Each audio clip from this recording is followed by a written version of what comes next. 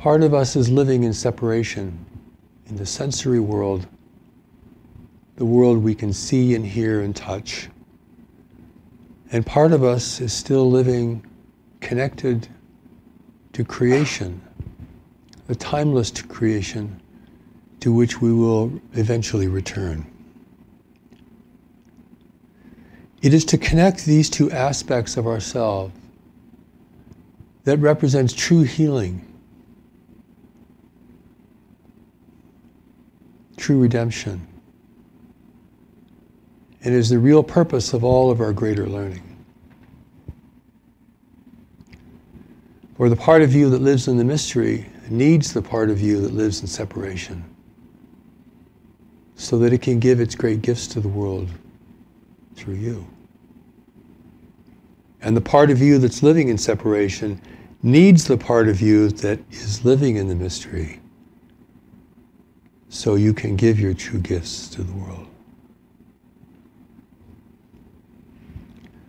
The reunion here is not simply with your source, but with your true nature as you really are, as you were before you came, as you will be once you depart.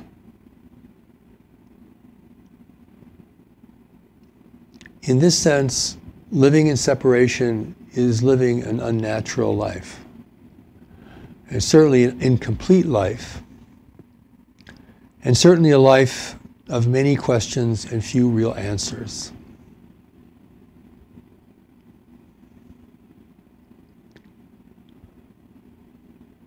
The new message is giving us this greater understanding so that you may play your part in this great turning point for humanity. Perhaps the greatest turning point this world and humanity certainly has ever known, which will determine the fate and future of humanity here, our freedom in this world, and the kind of world we will have to contend with in the future.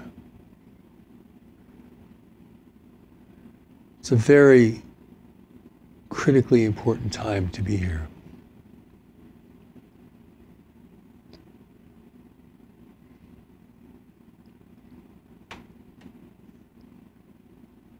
Your mind was created to serve knowledge. But if you're not aware of knowledge, or do not know of knowledge, then the mind must find other authorities to serve, other minds, ideas, systems of belief, theories, something. The mind must serve something larger than itself.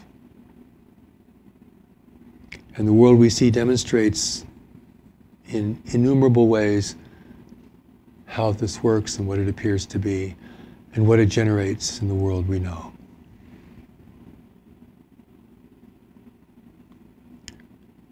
Steps to knowledge, then, is the return to wholeness. Not just an idea of wholeness. Not just some fuzzy notion of being yourself. These are very weak, inadequate ideas. But a different state altogether, which is in the world but not of the world, which is human but more than human, which is compassionate and engaged, but powered by something beyond your own strength, your own will, your own determination. It's this reunion with heaven, then, that is the real key.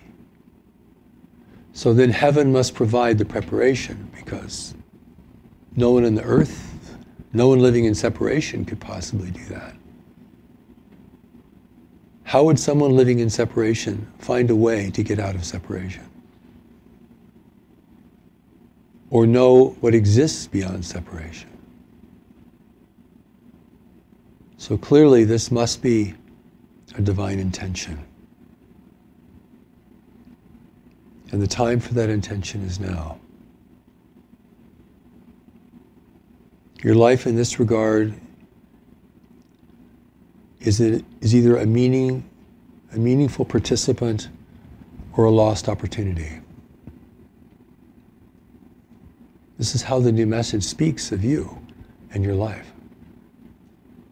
Either very important or really not important. Not just sort of important. Not just important once in a while, but really important. For those who can share the new revelation for the world, their experience and understanding must be very great. So I would like to read to you another secret that speaks of this.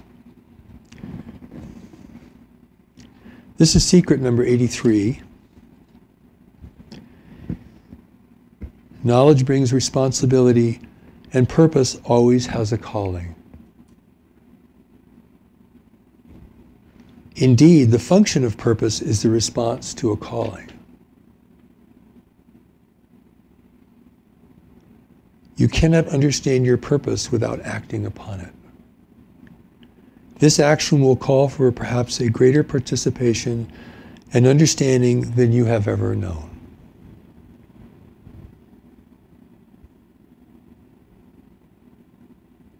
So I want to be a reminder tonight that wherever you are, whatever's happening in your life, whatever is preoccupying you, what other difficulties you may be facing, or pleasures you may be enjoying, the mystery is with you, standing right behind you. It's so present that if you were to pass from this life in the next moment, you would return to your spiritual family here and now.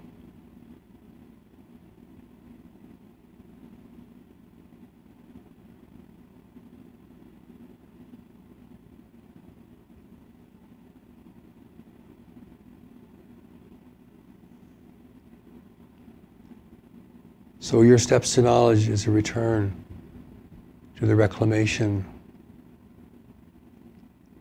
of who you are, and with that, why you are here. Because purpose always has a calling. Just like the secret tells us.